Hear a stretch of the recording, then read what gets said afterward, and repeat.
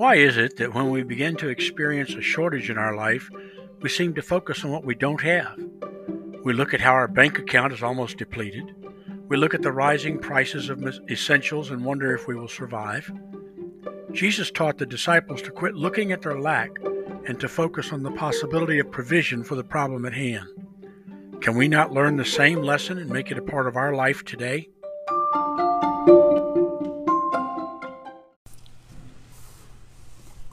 You probably were told this when you were younger.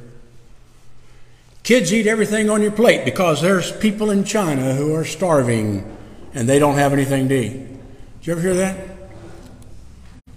As a smart alecky kid, I thought, well, then send it to them because I don't want it. I was smart enough, though, not to utter those words out loud, just so you know. But what do starving people in another part of the world have anything to do with the food on my plate? In a kind of backhanded sort of way, our parents wanted us to appreciate what we had because they could remember when they didn't have that much. Did you ever take time to learn the stories of how your parents and grandparents survived the Great Depression? They may have had nothing, but they survived. Even if we don't know the details of how they survived, we do know that they simply made do with what they had. Torn jeans were not a fashion statement back then. They were patched with whatever material was available. Nothing was thrown out, even when it was completely wore out. Newspaper was stuffed into a pair of shoes that had holes in the sole.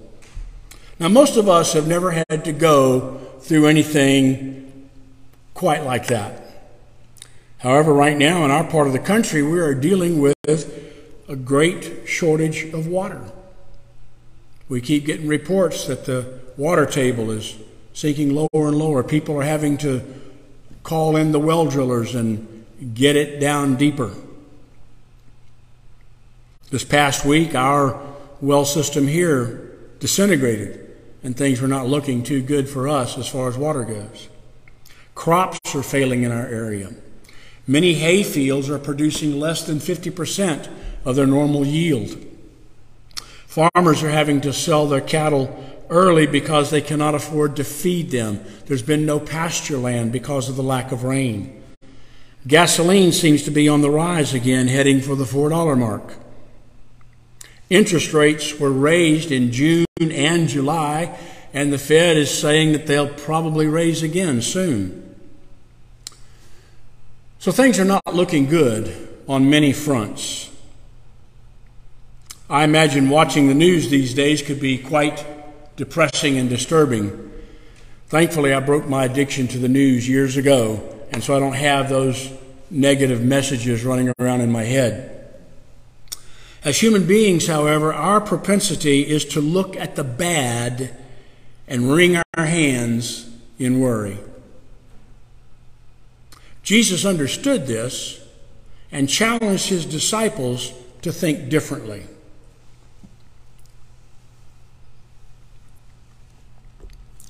In Matthew chapter 14, verses 15 through 17, we read, "Now when it was evening, the disciples came to him and said, 'This is a desolate place, and the day is now over. Send the crowds away to go into the villages and buy food for themselves.' But Jesus said, 'They don't need to go away. You give them something to eat.' They said to him, 'We only have 5 loaves and 2 fish.'" Now, just like the disciples, we tend to look at the enormity of the problem and compare that to the magnitude of our lack. Lord, there are 5,000 men here, not counting their wives and children. And we only have 5 loaves and a couple of dead fish. Another gospel account of this story adds that the disciples asked, "What is that among so many?"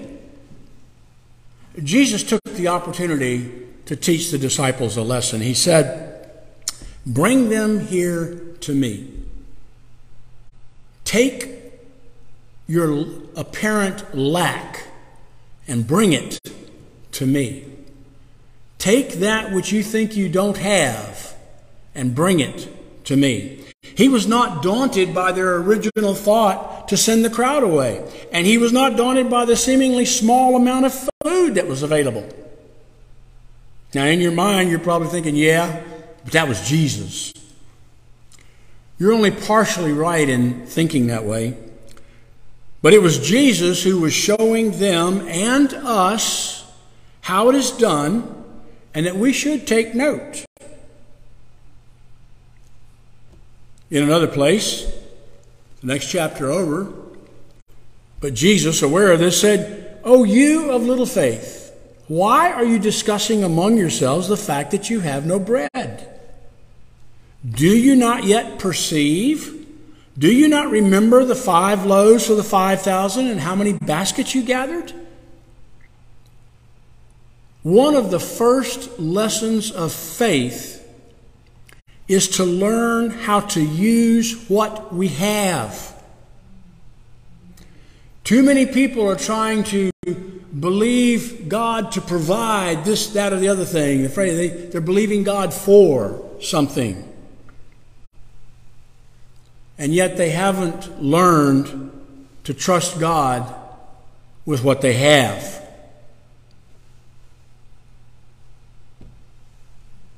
When the Lord was bringing Moses up in his on-the-job training, he said to him, "What is that in your hand?" Moses replied, "A staff."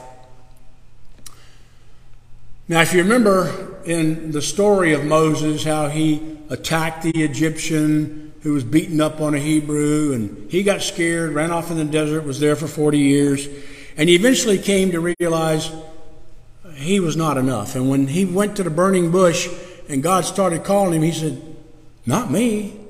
I'm not qualified. I'm not good enough. I'm not big enough. I don't have enough."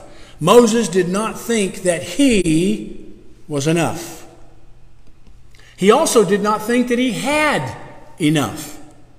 He continually argued with the Lord about his inability to lead the Israelites out of Egypt against Pharaoh's wishes. I mean, it was one argument after another. I'm surprised the Lord let him get away with that. But Moses had been humbled enough to realize that he could do nothing in his own strength. We can't provide, none of us individually can provide the water that's necessary in our area. In this instance, God asked Moses what he had. Now, the question was not so God could gain some information. Okay, God already knew. It was for Moses' benefit. To Moses, it was just a staff. But to the Lord, it was all that was necessary to begin the freedom march. Just the staff. Moses used that stick to work wonders and signs before Pharaoh and the people of God. It became a snake when he threw it on the ground in front of Pharaoh. It stood as a sign of power when they were battling the Amalekites in the desert. It was strong enough to break a rock in two so that water could come out of the rock. But it was only a stick. That's all he had. What do you have? That question is asking you to take inventory. We find another example during Elijah's travels. While there was a famine in the land, he came across a widow woman and her son, and he asked her to bring him some bread. And as she was going to bring it, he called her and said, "Bring me a morsel of bread in your hand." And she said, "As the Lord your God lives, I have nothing baked, only a handful of flour in a jar and a little oil in a jug. And now I am gathering a couple of sticks that I may go in and prepare it for myself and my son, that we may eat it and die." The woman was facing death. as she was preparing to eat her last meal. But she honored the man of God in this. She honored him first. She did as she was asked with the little that she had, and the flour and the oil never ran out. To her eyes, life was over. Crops had failed. She was bankrupt. The cupboards were empty. But what about us? When our supplies begin to get low, one of the first things we do is to quit giving. Start hanging on. I was at a seminar the other day where they pointed out that when churches, when their finances begin to shrivel up, the first thing that goes is missions and programs. They get rid of those. They quit giving. Most of us have not been that destitute yet. However, now might be a good time to take inventory of what we have. Will it be enough? There's another story earlier about Elisha. Elisha said to her, "What shall I do for you? Tell me, what have you in the house?" And she said, "Your servant has nothing in the house except a jar of oil." Elijah told her to go and gather as many vessels for oil as she could find, and she did. And when she began pouring the oil, it did not stop until she ran out of vessels. She was then able to sell the oil and continue living. Does God still do that sort of thing these days? Yes, He does. And I believe Leonard might have been with me for this next story. When I had the house ministry in Pensacola, we regularly fed 15 to 20 people every meal. One day I took a head count of those who would be available for lunch because I was going to make blueberry pancakes. 20 people said that they would be around to eat. I got busy, made the batter, and cooked 59 pancakes. The last one, of course, was kind of small. Those of you who ever make a batch of pancakes know that there's never enough for that last one to be like the others. The last one was small. I figured I would take the last two because we were going to feed everybody with 3 pancakes. As we called everyone into the dining room, 3 visitors knocked on the door and came in. And we invited them to eat with us. That was our habit then. As we prayed before eating, I felt the Lord direct me to go ahead and put 3 pancakes on every plate, just as we had planned. I did. We all ate. And the last one served, myself, had 3 pancakes. There was a miracle of provision there that we didn't see. We didn't see anything being made.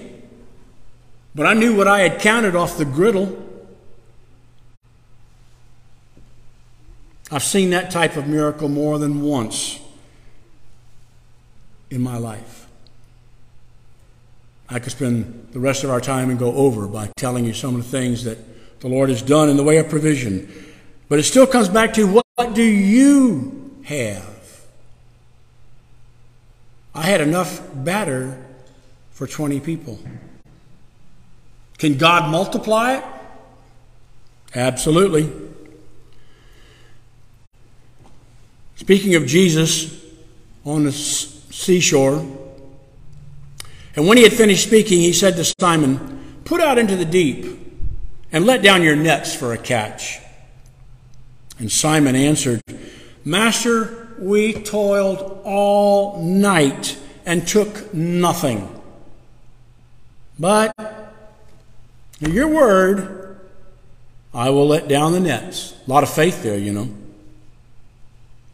And when they had done this, they enclosed a large number of fish, and their nets were breaking. Now those boys had nothing but their nets, which had failed them all night long. Sometimes even the little we have becomes depleted. and we're left with nothing. The disciples looked at how much they had worked and how little they had as a result. But then they responded with faith. They responded with trust, much like the two widow women with Elisha and Elijah. For the widow woman, it was a simple moment for her to make a decision. For Moses, he was learning through on-the-job training.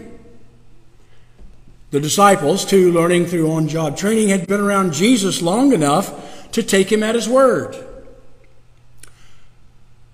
For us, learning to trust the Lord with the little that we have is a learning process.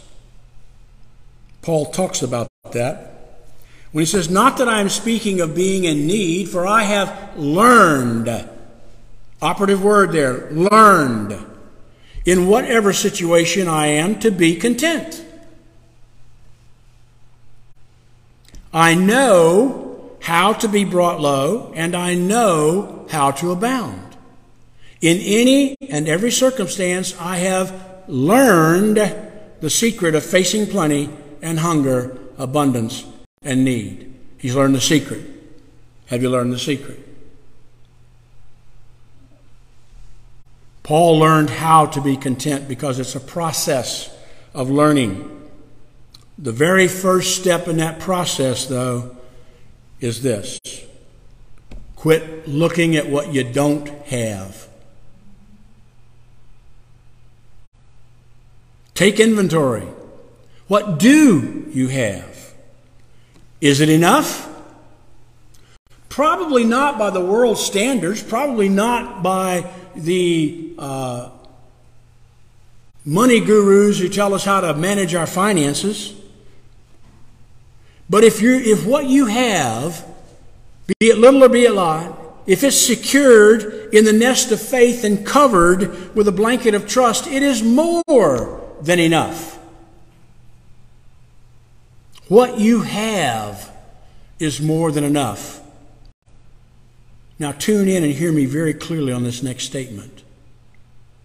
Who you are is more than enough. Don't look at yourself as failing or as a failure, having not made it. That was Moses' problem. Who he was enough. Who you are is enough. The Lord is more than enough. And we take what we don't have, we take who we think we are not, and we place it before the Lord. And multiplication, magnification occurs. I encourage you, friends, to begin looking at life with the eyes of faith rather than the eyes of fear. Both faith and fear have the ability to produce something, but I believe that you will enjoy the products of faith much more than the products of fear. Learn what it means to place your trust in the Lord. Increase your ability, increase your acknowledging of the Lord, even in the mundane and routine, as we prayed this morning, that we acknowledge the Lord in all that we do. Amen.